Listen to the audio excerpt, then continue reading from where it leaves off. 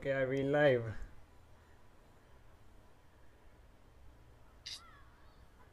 Yes, there we go. There you go. Ladies and gentlemen, welcome to Slamhub Wrestling. Myself, Suprit, and this is your AEW Dynamite Review Winter is Coming edition.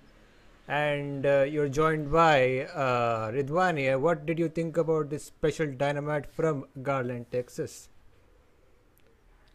I thought it was a very solid show because, like, usually whenever they do these special events, it's a very match heavy. It's a very match heavy card or a match heavy show. Depends on how you want to, describe it.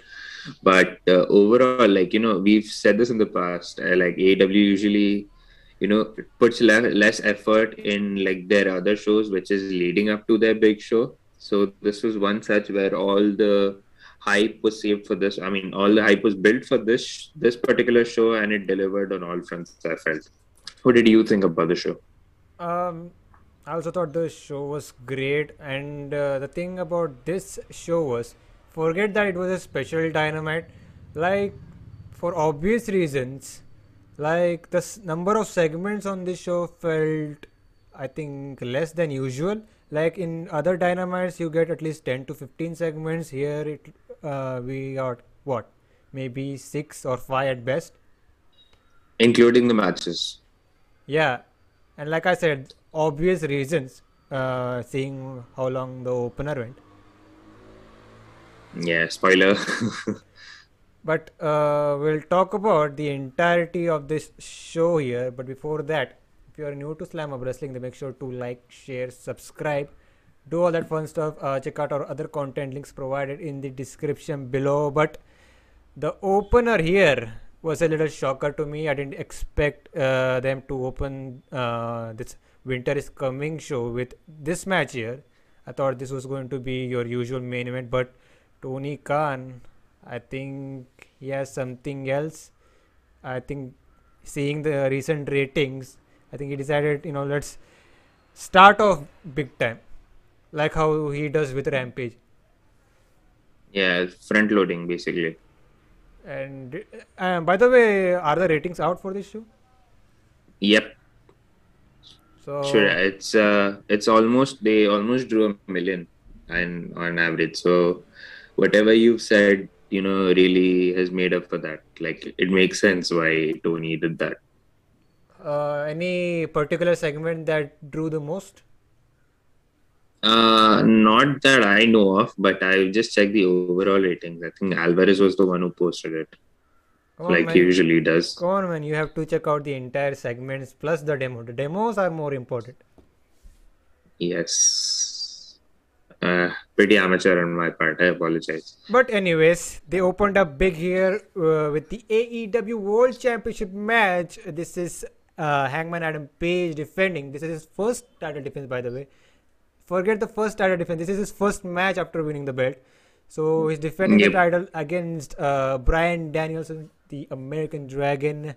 And boy, this match went to a 60-minute time limit draw. Did you expect this?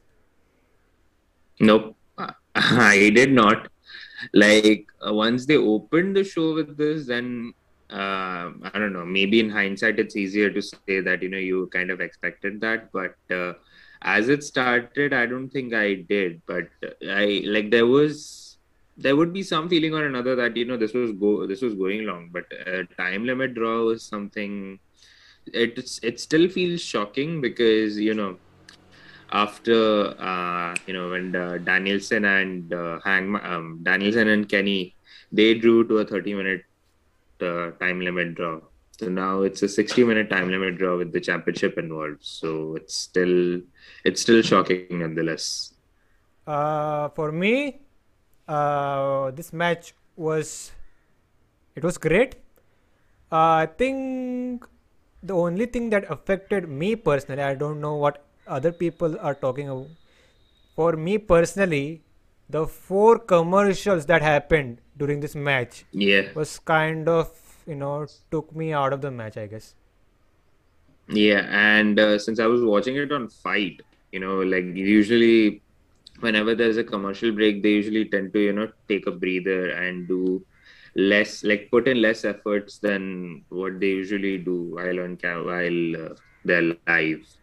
So it certainly like it affected this match in that sense, because while I was watching it, even through the commercials, they were just like they were mainly doing the feeling out process. And there was one part where Hangman was busted open, and Danielson was just doing jumping jacks in the ring, and he was just doing a middle finger. So he was just working the crowd. And then once the show starts rolling again, on like the show starts rolling live, that's when Danielson just goes for a suicide dive. I think he goes for a drop kick. And So that's yeah. that's the only problem I had. The commercial break. That to four commercial breaks. That was too much for me. Like seeing, I think at one point they even cut the what do you call, the picture in picture, and just got to the live feed. Hmm. Yeah. Like I was watching on Fight, so I don't know about how it was on TV, but uh, yeah. But other than that, the match was great.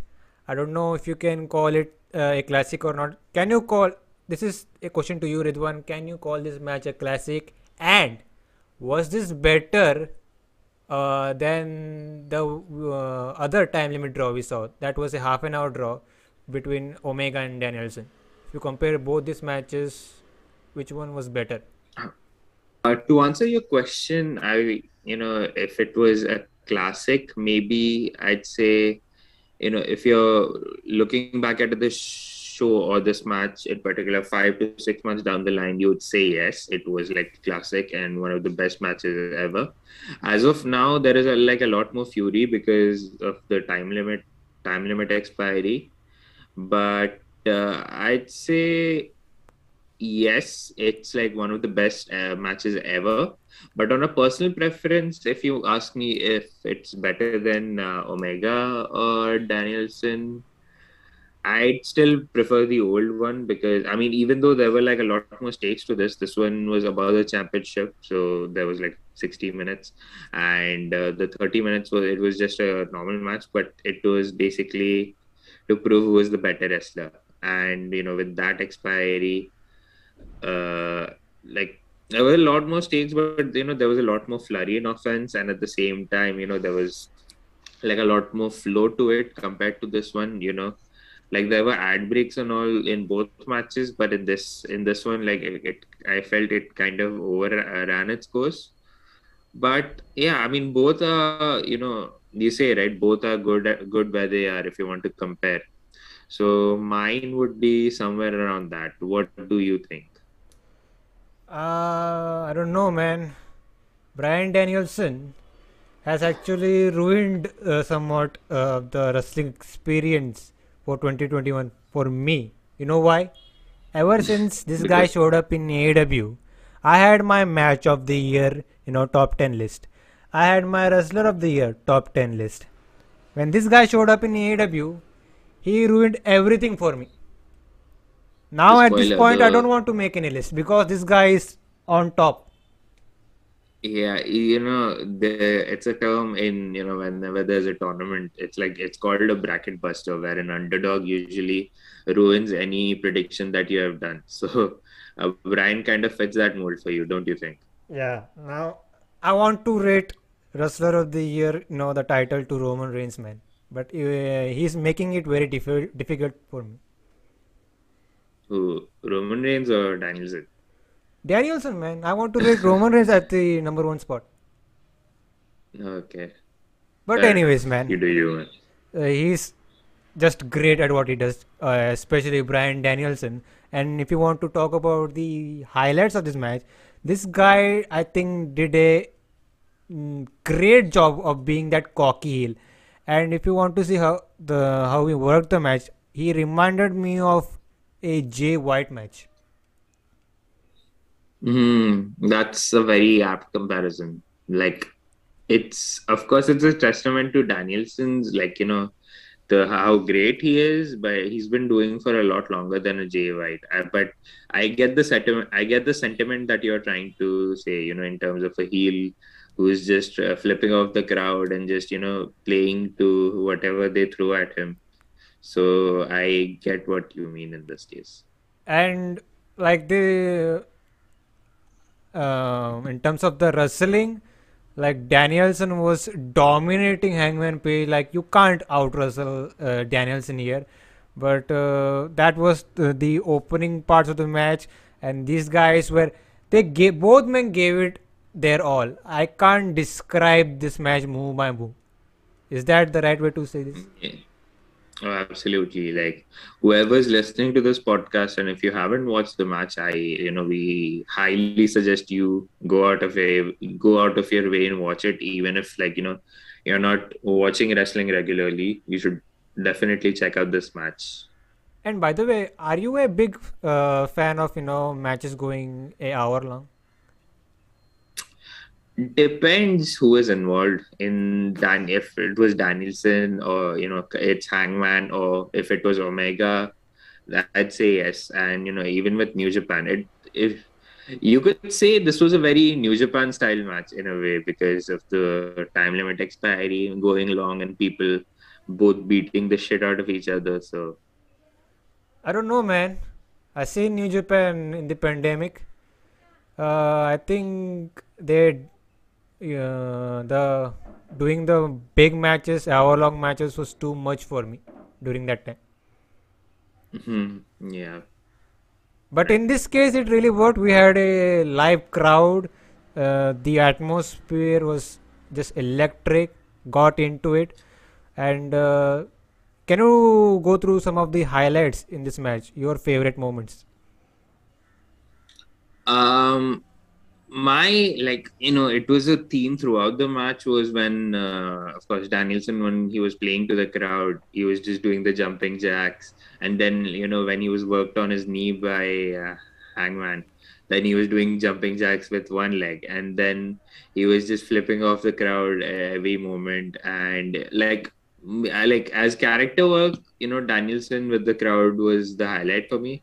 But a particular spot I felt was towards the final spot that they did, and the one just before that where Danielson was going for a backdrop driver or a Saito from the top turnbuckle, and Hangman just reversed that, and he just did a rolling for it. No, either he did a rolling forearm or a clothesline, and then Danielson just did the Rikishi bump.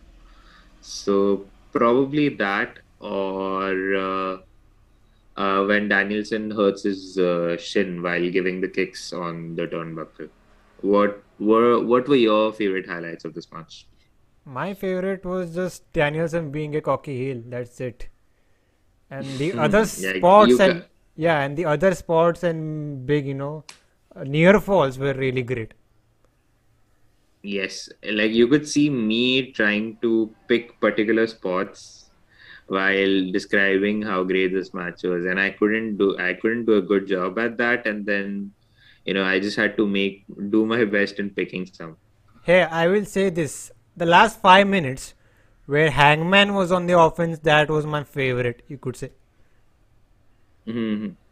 and where you and that particular spot you mentioned, reversing that Saito suplex and hitting a lariat or a forearm. Yes, but the Rikishi bump that Danielson was doing, even there was another spot where he just did the running clothesline, and he did so again. So Danielson really, bumped like a boss for Hangman, and it also makes Hangman look, much more amazing since becoming champion. It was his first match, like you said, and so far so good, man. And we talk about how long this match went. Like the minute that this match got longer and longer, I thought Hangman is losing, man. Yeah, there was some sense of it, because of course we don't want him to lose this fast, and sensibly they wouldn't take the title of him this fast either, because transitional champions are it's not very abused like how WWE does. So it did look like that. Plus, the longer this match went, it was more in Danielson's favor, because being the wrestler that he is, and You rightly pointed it out at the start of this, match review. You can't out wrestle Brian Danielson. So this was one such. Yeah, they made the entire outcome and situation very unpredictable here. Yes, And and did a better job at that. A very and good job at that. and Sorry. like I said, I like the final 5 minutes of this match. Like I really wanted Hangman to win here, and when he hit that Same. buckshot lariat, pin this guy and win. But the time they went to the limit draw and I think it was a good finish. I guess going to a draw because in that manner In you a are way, still keeping Danielson undefeated, and you can further the story. I think that's the obvious plan here. yes. But yeah, a part of me was like I wanted Hangman to win because it would have been a great way to start off his title defense as this new take no shit babyface champion, and beating someone like Danielson, who is of course the one of the greatest of all time. It would have really stamped his you know him being a confident babyface champion. But I see why they did that, and also there's another reason. Like it really puts Hangman as an equal to both Danielson and Kenny, and that was also one of the intentions of while they went for a time limit draw, because again Kenny is one of the best wrestlers in the world. Danielson is one of the greatest of all time, and Hangman is like put in that position of being an equal to them, and of course he's the fucking world champion. So this is a great way to get Hangman over. If a win couldn't have done that job, I think the time limit draw certainly helped in that case. So obviously they are going to have a rematch either at Battle of the Belts or Revolution. I guess Revolution, because after, like, it's too soon for Danielson to reclaim his number one contendership as well, because once he's lost it, then he has to go down the pecking order and then start all over again. I don't know, man. I don't know. But even the commentators were saying, yeah, we have to get a rematch. We have to get a rematch on and again.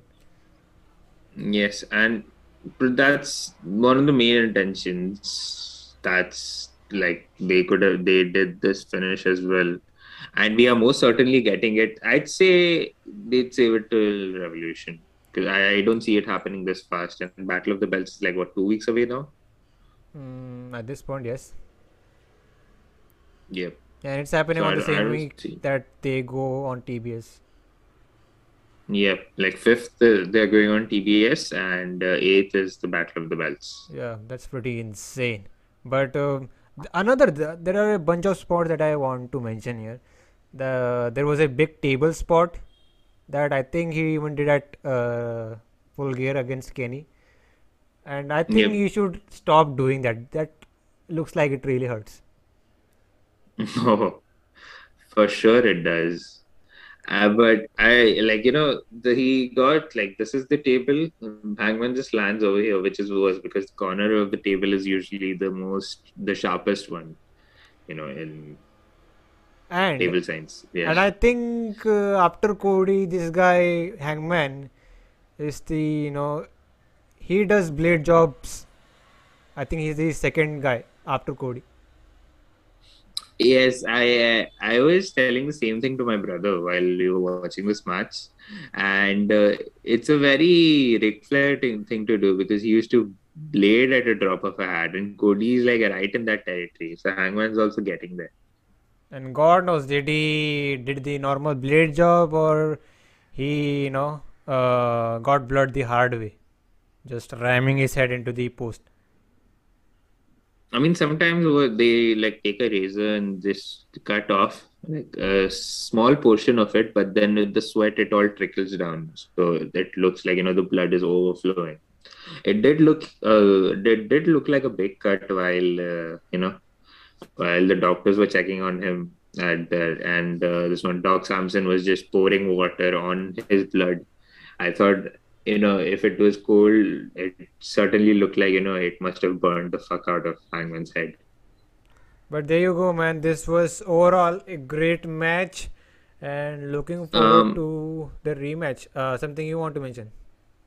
yeah, like to think that this was supposed to be John Moxley's position before he, took time off, because with the story that they were good to, like, in before Hangman returned, and because you remember that one promo where Mox just talks shit about Hangman, he's like, all baby faces are fucking stupid. And then once Hangman returned, he costed Mox the opportunity and won the whole like casino ladder match. So, and given what they were teasing with Mox, they were trying to make him a heel. And after that, like, with Brian winning and then Brian beating each Dark Order member in their hometown. So this was very much what Mox was supposed to do, but then here we are, it with Danielson being there, I think it further elevated what the original plan was, and I think Danielson has done a bang up job in that case. I'm really, looking forward to what they do next with this story. Hopefully, at the big shows come January, or maybe at Revolution. God knows. Yeah, and Revolution, they announced the dates for Revolution, didn't they? Yeah, February is something, I don't know. No, it's usually March. Yeah, it was March 6th. Right, my bad. But shall we move on to the rest of the show?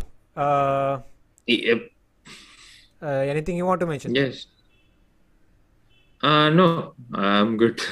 I think we had Wardlow versus Matt Seidel next, and this was a quick enough match.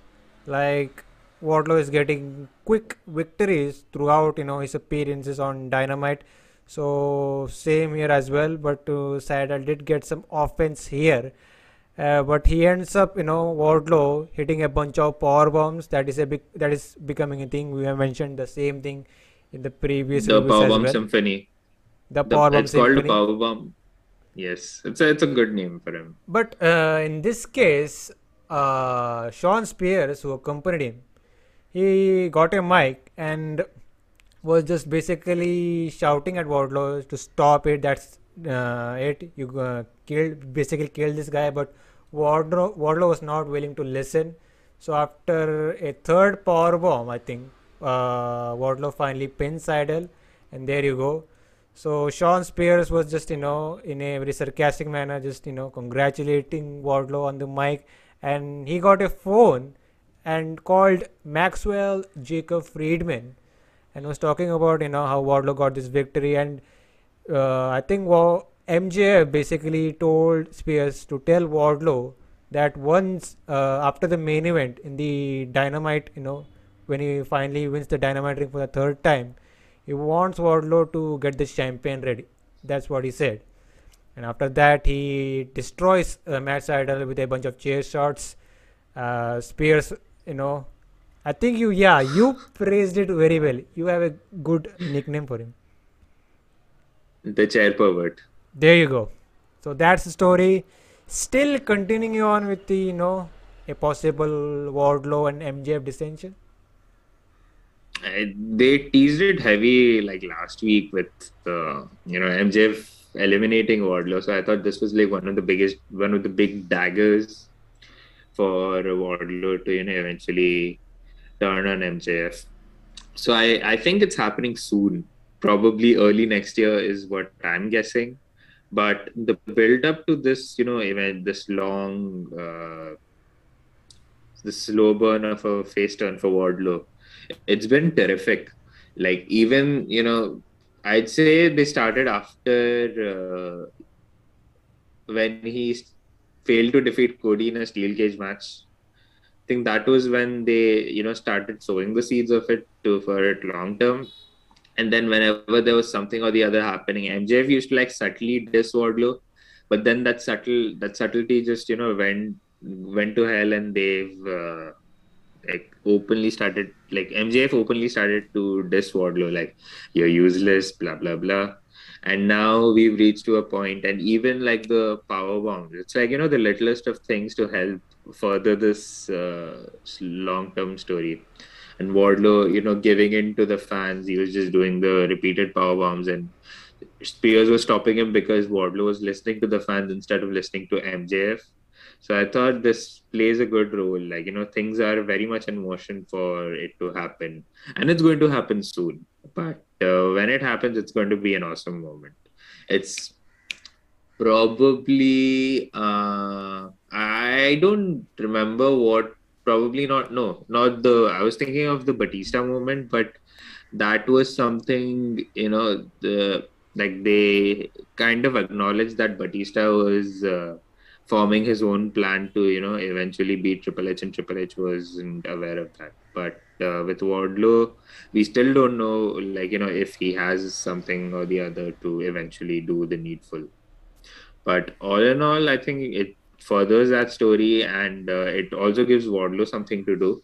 And in a way, like, being in the flow of this match, like, the pacing of this show rather was done pretty well, because after that amazing match that went to a time limit draw, people were like fatigued.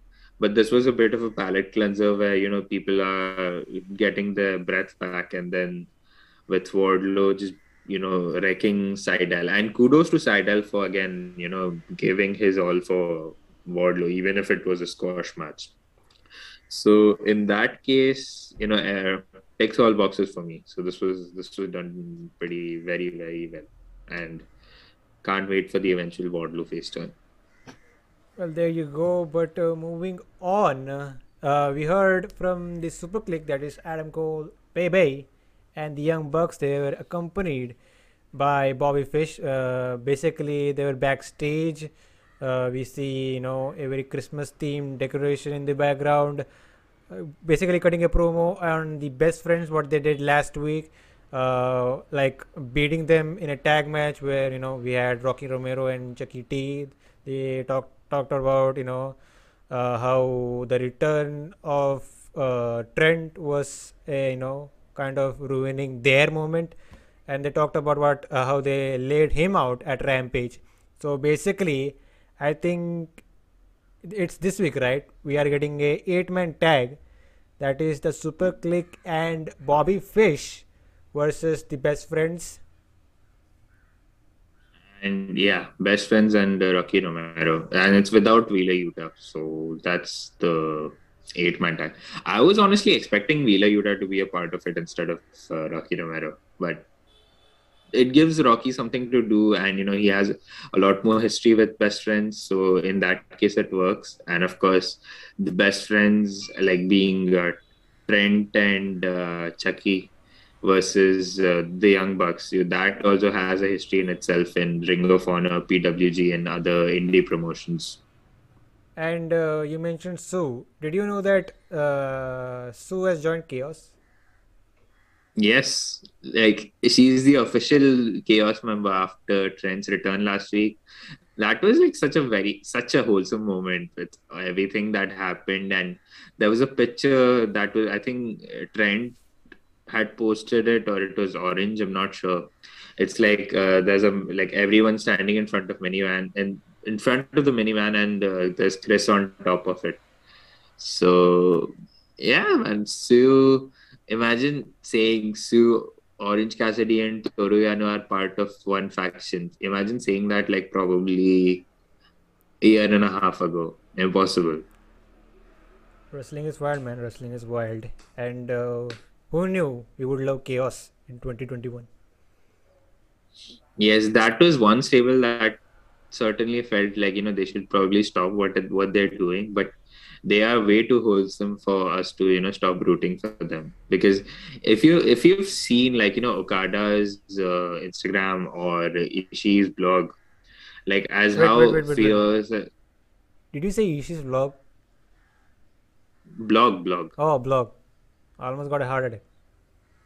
Yeah, him doing a vlog would be cool, but yeah, it's like how they're just being dogs in real life, especially Okada. He's like such a Goof. uh yeah, he's a goofball, and it's adorable how they are like in real life. So it's so wholesome. Like chaos could very well be like the wholesome pro wrestling at this point.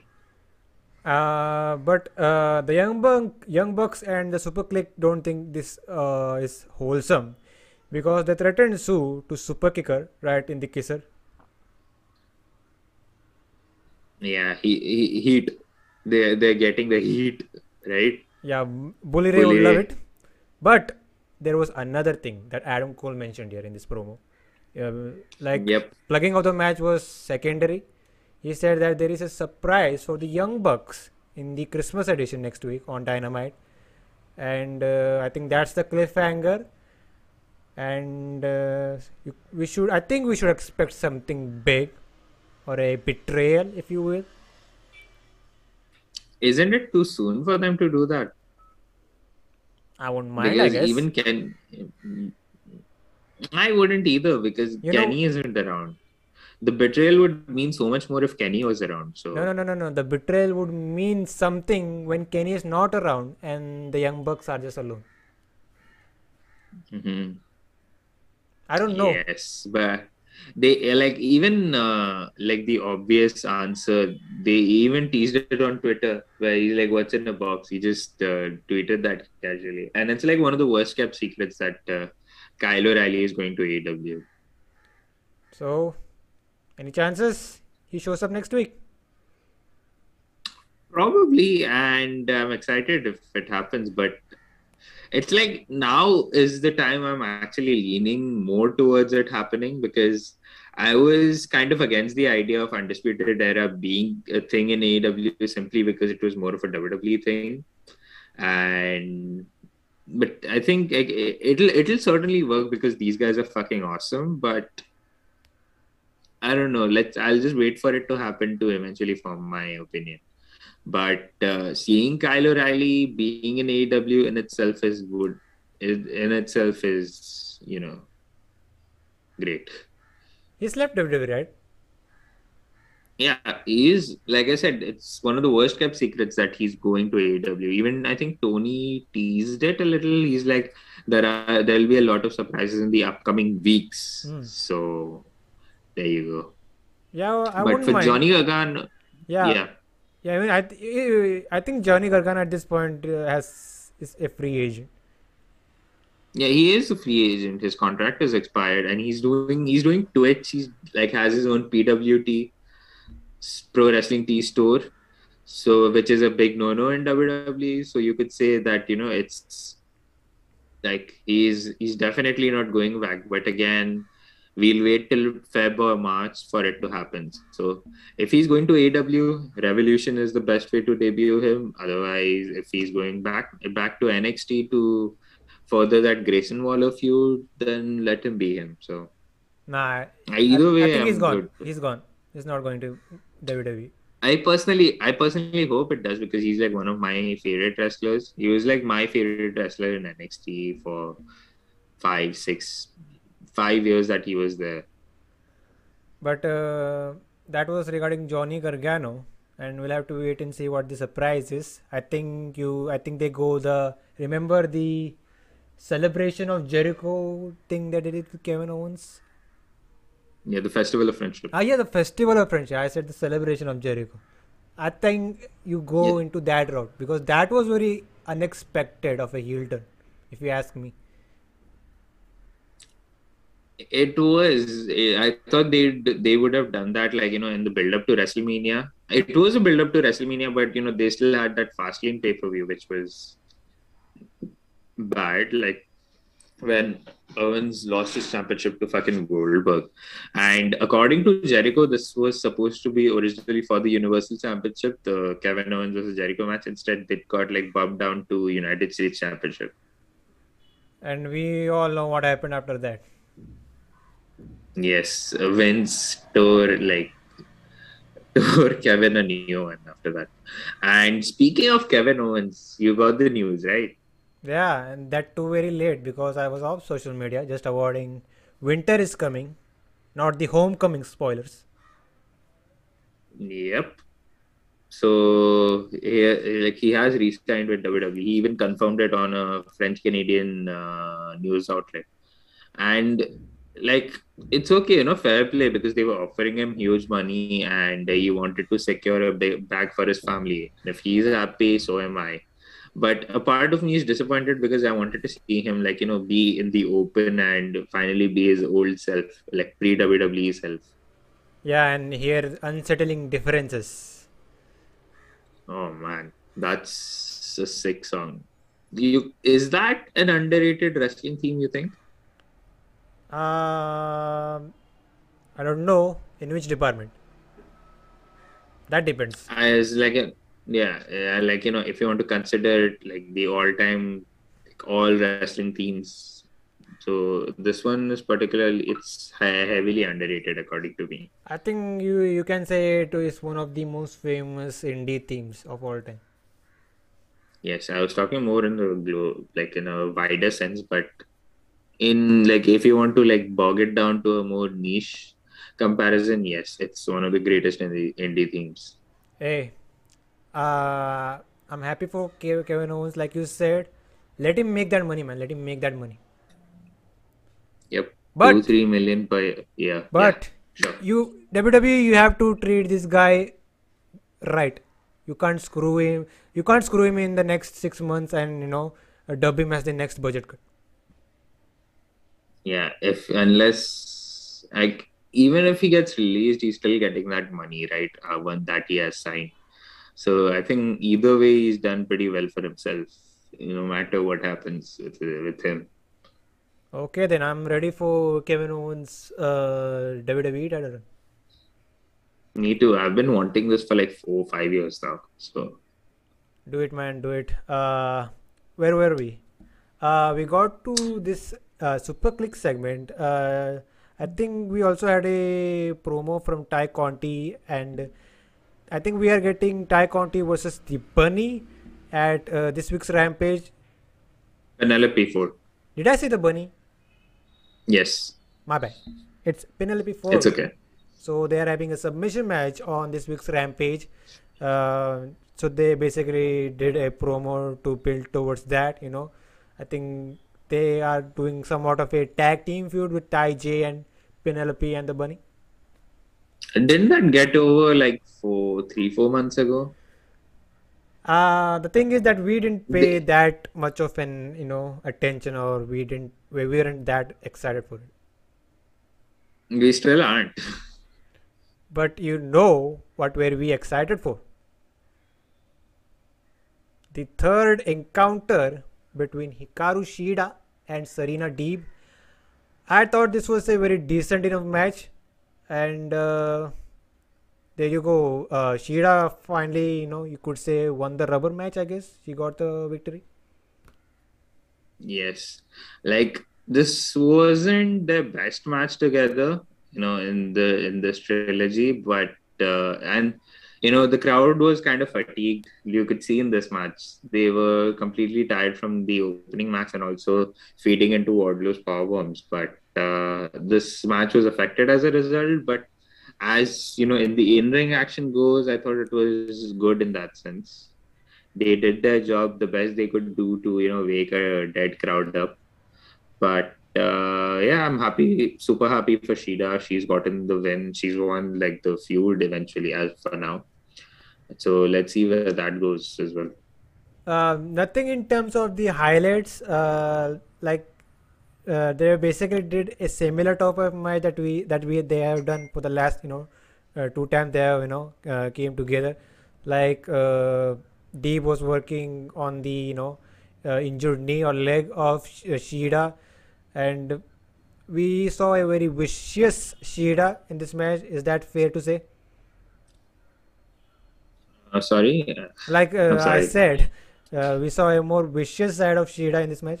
Yes, yes. Like even in the build up to this match, where they were doing the promos for last week, and even on the this week's road too.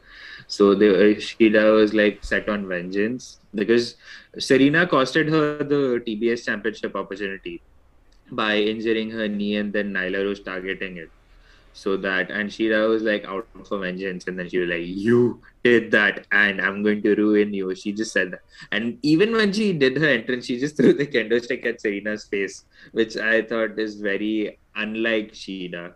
Yeah, zero But fucks given. uh, zero fucks given indeed, and I'm happy to see. Shida is like my one of my favorite wrestlers in AEW, like be it male or female, and it's always great to see her wrestle. And I was mark like I always mark out, but this was great seeing her win anyway. And But yeah, Shida is, continue. yeah, like Shida puts in a lot of effort when she cuts promos on in English. Yes, and her English is pretty good at that. Like knowing the obvious reasons. And I would say that Hikaru Shida's English promos are way better than the entire Queen's Crown tournament. I knew that was coming. So great stuff. The thing is, That's your weekly. yeah, the thing is, I forgot it to mention in the world title match because of how that match was. We had to mention a lot of points, right? Yes, but it's okay. Even the smallest jabs work, just like the vaccine. Ah, I see what you did there. But Yep. quickly transitioning out of that controversial topic. There you go. Sorry, Serena. Whoa, Shida won. Shida won this match, and I think when they crown that first TBS champion, the first title defense, I think Shida gets the shot. Yes, I feel so too. And also, knowing Shida is like the longest reigning AEW Women's Champion. I just wanted to say that she's, like, over the years that she's competed in the AEW, she's often gotten the short end of the stick. Because even, in the first few months that she was there, she wasn't being used much for a while. And then she started getting matches, but I think she was also injured at one point when. Like this was before or during Nyla Rose's title reign, like just before around that, like early 2020 part. Then she gets back. She isn't used again all that much. She's like heavily featured on Dark, and then she gets a title shot. She wins the championship, but she's still not featured on Dynamite all that often. And being the women's champion at that, and also it sucked that there was a pandemic that was happening. So again, like there were no crowds either, and then she's just doing her best with the championship run, and like she's putting out great matches whenever she's given a chance. And even then it's like Britt Baker was getting featured more at that point, and then she still does well. And then eventually, finally, when the crowd comes back, she gets her appreciation. She even gets a new title belt, and then she loses the championship, and she's off TV for like 3-4 months. Then she like makes a big screen return to the casino battle royale, and then she gets eliminated early. So she's always gotten the short end of the stick, if you notice, and it's very unlucky of her to be in that position. But it's clear that she is one of the top women in that division. Yes, for sure. And she's making the best out of whatever opportunity she's given. So that is also a testament to how great she is. And man, Hikaru Shida is fucking awesome. Just that's it. And as we move on, let's talk about this special video package by Mr. Malachi Black. And the only thing I could take, the only highlight, or maybe a teaser you could say, is he was in some house, filming this vignette. He was, just spilling out this riddles or whatever you want to call it. And the way he basically is a dark father.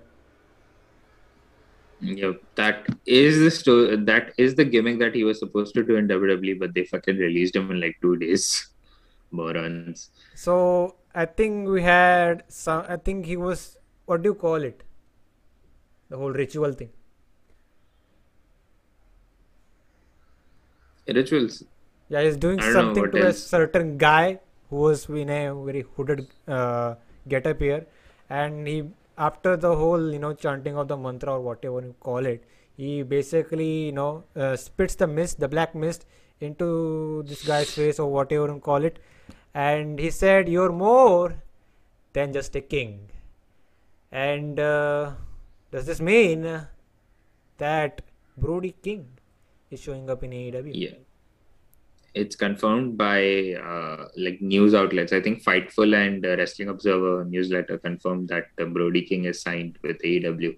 And knowing that, they're similar gimmicks and they're also PWG tag champions together, it's obvious that this was going to happen sooner or later, but it's cool. It's cool seeing Brody King and AEW, and CM Punk wanted to work with him as well, so this is even better. So it it certainly ticks all boxes for me. Excited for it. What about you? Um, I haven't seen much of Brody King, but he's really great for his size. Yeah, he's basically Alistair Black double XL. It's probably the best way to put it. But the main topic is that I'm this. not fat. I'm not fat shaming him, by the way. It's just how it is. I Like got you, he's a man. I got you. I'm not throwing yeah, you under the bus for this. But the main yeah. topic is Thank you. the main topic is I think this is the beginning of House of Black, a faction. Yeah. Yes. There was someone who posted a theory on Reddit saying like the seven deadly sins, and there are there are basically like it's a tale as old as time, I guess, is the way I could describe. And there are like for each moment, each part, each sin is what Malachi was trying to go after. And Cody, there was Park, and it brought out an aggressive side of them. Then he Mr. Julia Hart as well. I have a feeling Julia Hart might join House of Black. I don't want that.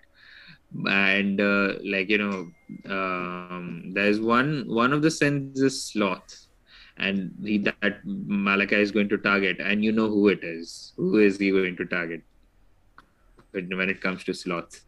Uh, I don't know, man. Orange Cassidy, Wait, the king of sloth style. did you just say Orange Cassidy may join House of Black? No, I didn't say that. I'd say once he mists, whoever he's misting is part of those seven deadly sins. And like with Cody and Park, it brought out a very darker side of them. With Julia Hart, it was one such, and then he missed it. With Julia, I said that this is going to be a thing, but when it comes to one of those sins, is called sloths, which is easily Orange Cassidy.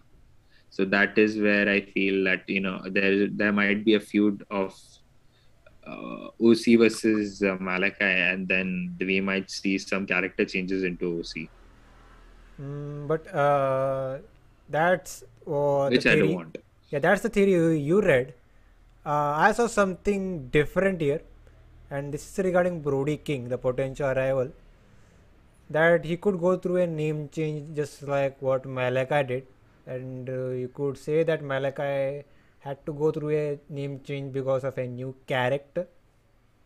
So you could see a similar thing with Brody King, and also the name Brody. Yeah. Oh, shit, I completely forgot about that, and it's a very shitty of me. It's very shitty of me to do that. Fuck. So basically, you're saying Malachi Black is taking people into his House of Black, brainwashing them, and changing their name. So is he basically Vince McMahon? No, no, no, no. He's Bruce Pritchard. Yeah, that's more like it. But do you mind a name change for Brody King, or is this? I mean, knowing the obvious barriers, yes, but either way is fine with me. Well, we'll have to wait and see. But what was next in this program? I think we heard from Eddie Kingston, I guess. Yeah, so they were building up matches for Rampage. You want me to go through them? Please do, man. Please do.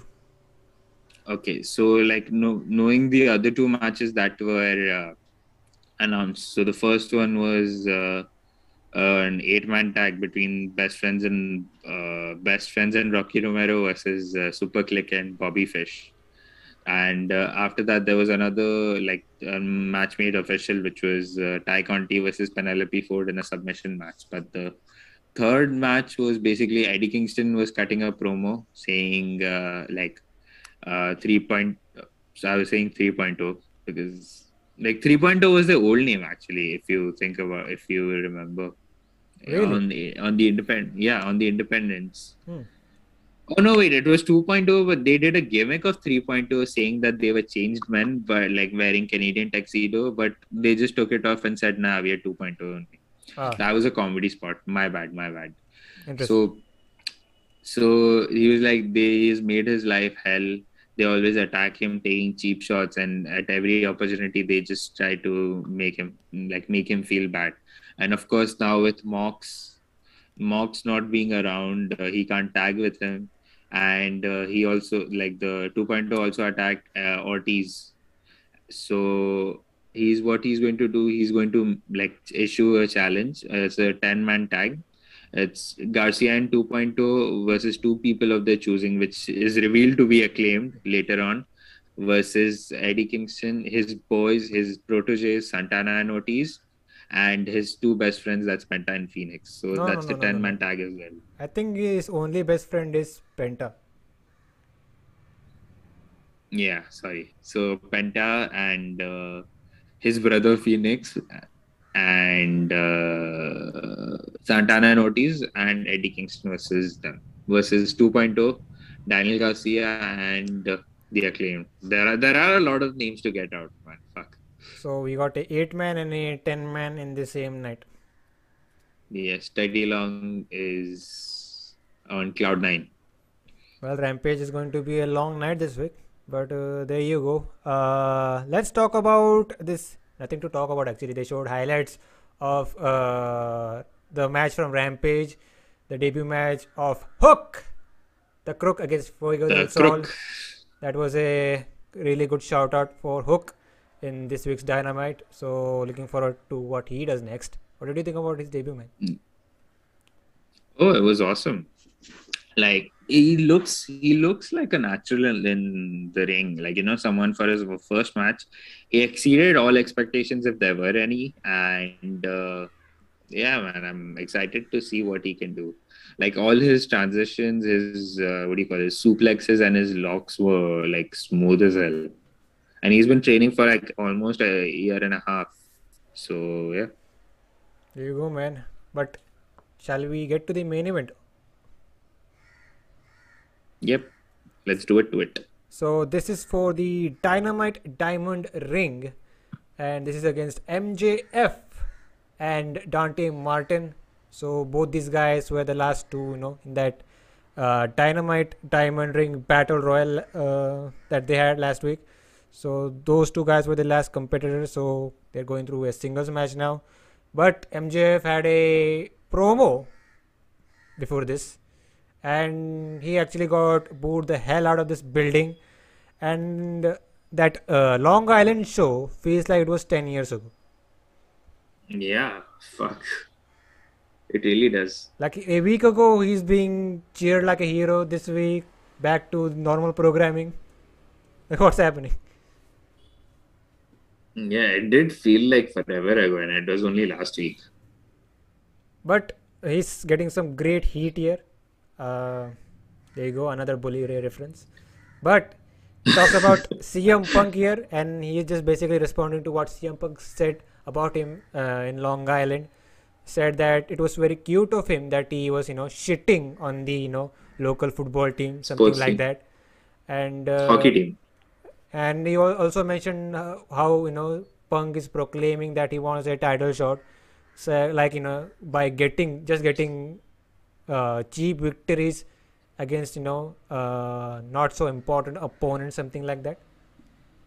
That makes, yeah. He said like underwhelming, like having an undefeated streak against underwhelming opponents. That just makes you a new Ryback, which I thought was an fucking line of the night. Like the best line of the night or the best thing has to go to MJF in that case. Yeah, This was. MJF has Fire. some really sick comebacks. Yes, this is, I would say this is one of his all-time good ones.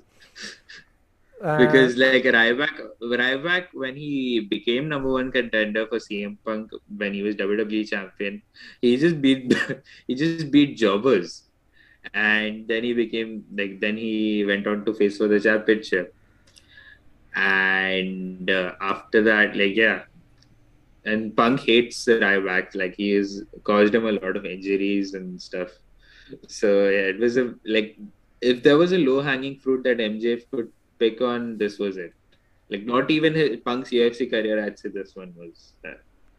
but there you go. I don't know when they do this match.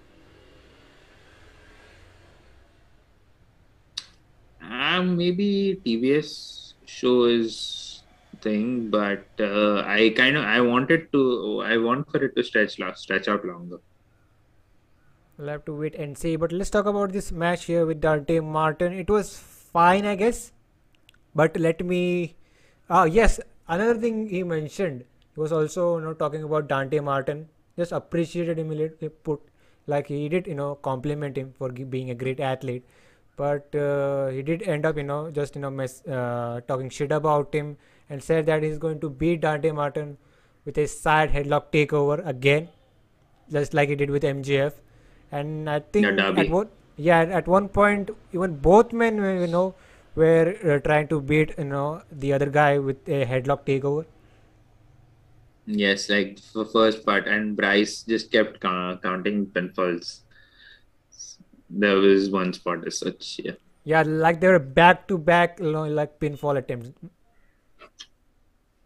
Yes, there was one spot where MJF was going for the dirty victory with his foot on the rope, and Bryce just fucking kicks it. Like Bryce gives no fucks. Yeah, I think after Aubrey, Bryce is the best referee that they have. Yes, I hate Rick Knox, but yeah, Bryce is my favorite. And the other guy who was the referee in the Danielson and Hangman Page match. Wolverine. What's his name again? His name is Paul Turner, but there was one moment on Dark where they, like, Taz and Excalibur were just making fun of him, so they were just calling him Ball Burner. Paul Burner. Yeah, Paul Turner. Yeah, Actually, he is also Paul Turner. a good enough referee, but the most over and unique referees are Aubrey and Bryce. Yeah, Bryce is my guy. Yeah, the way Bryce does the 1, 2, 3, the pinfall is just amazing. Yeah, he got his hand stuck for a while. Like he's counting and then it got stuck and he's just doing like this. It looked like he was flipping off MJF. But like we talked about the several pinfall attempts, that was one of my favorite spots. But the most favorite spot in this match was Dante was on the offense. So I think he hit four back to back dives on MJF from each side of the Yeah, ring. yeah. There was one spot where Dante was going, like he was running towards the turnbuckle and then he sticks out his neck on the top turnbuckle and then he moves to the middle rope and then he jumps on MJF. I thought that was sick as hell. But those four back-to-back high spots or dives he did was pretty unique. Like, and the final one I think kind of was messed up. Like the shooting star press he did. Yeah, but kudos to Excalibur for covering that up. He's like, his knee hit MJF's face, so not sure who got the worst of that, but it certainly hurt. Yeah. So good on Excalibur for covering up. But speaking about the knee, there was a spot earlier on this match where Yeah, Dante did a rolling thunder and did a 450, but he ends up hitting MJF with the knees, almost killed MJF in that moment.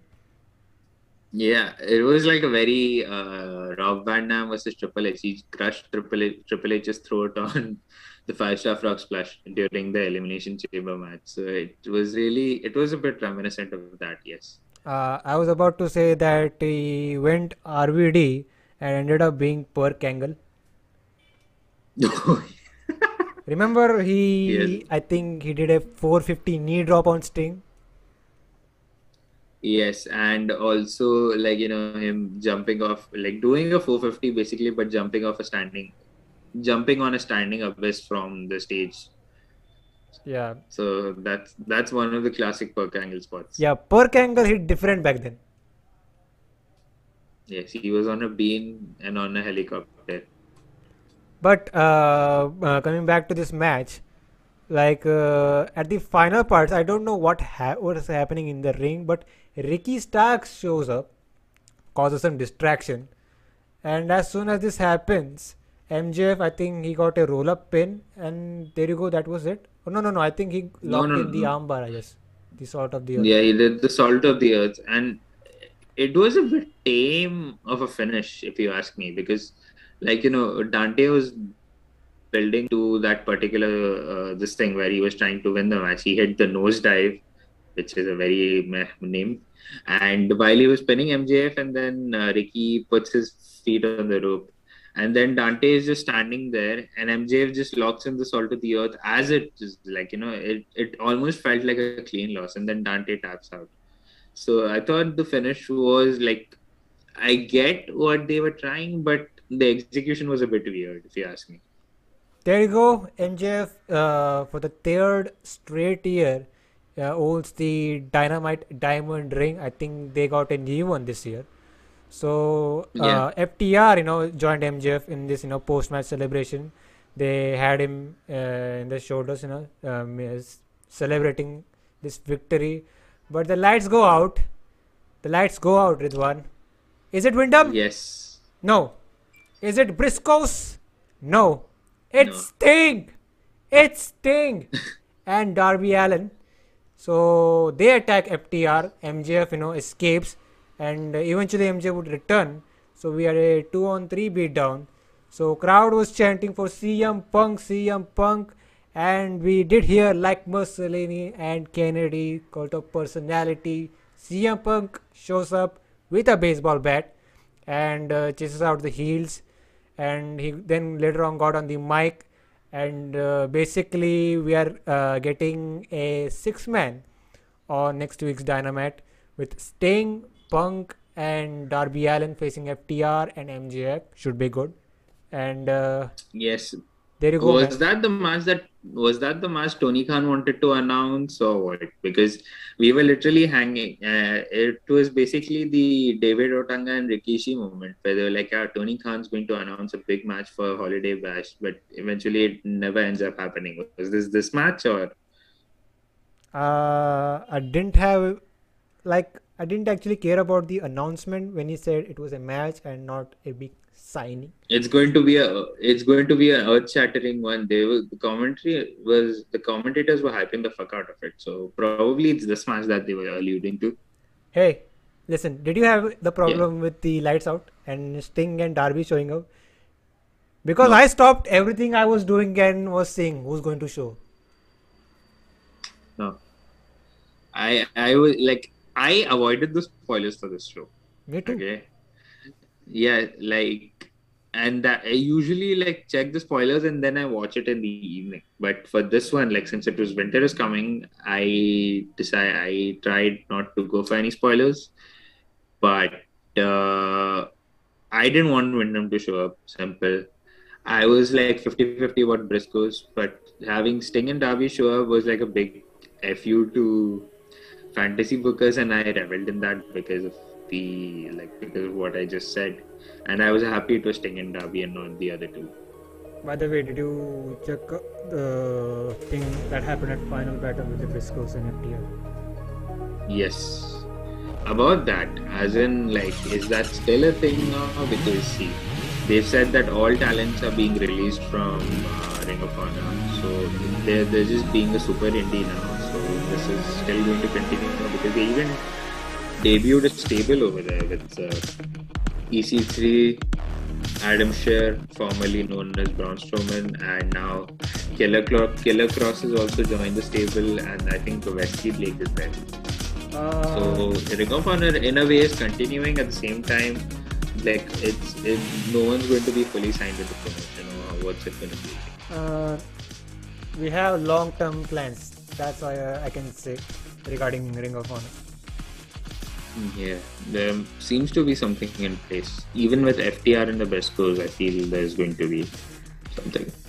And one thing is for sure, we are getting Briscoes versus FTR, and that should be a really good match. But more, it can't happen in Ring of Honor, right? It has to happen on AEW because getting a bigger attention to them. And who knows? It could be for the Ring of Honor World Championship. Sorry, World Tag Team Championship. Yep. Even the AAA could be added to that. Who knows? Wait, where did Winner the take AAA all. come from? Yeah, I forgot. FTR are AAA champions. Yep. There you go, man. Like I said, wrestling is pretty wild, and 2022 is going to be a hell. Like this, you said that 2021 was the best, year for wrestling in a while, but 2022 is going to top that. Can't wait for it. Can't wait for 2022 in wrestling. But before we leave Ridwan, where can these guys find you? So you can find me on Twitter and Instagram at @Rind_Rahman. And if you're watching this in video form, you can see it somewhere over here in any of the bottom corners. And you can find Slamhub Wrestling on Twitter at SlamhubW, Instagram at Slamhub Wrestling. You can catch this review on Anchor and Spotify as well. This was the AEW Dynamite Review Winter is Coming edition, and we'll see you guys next time. Adios.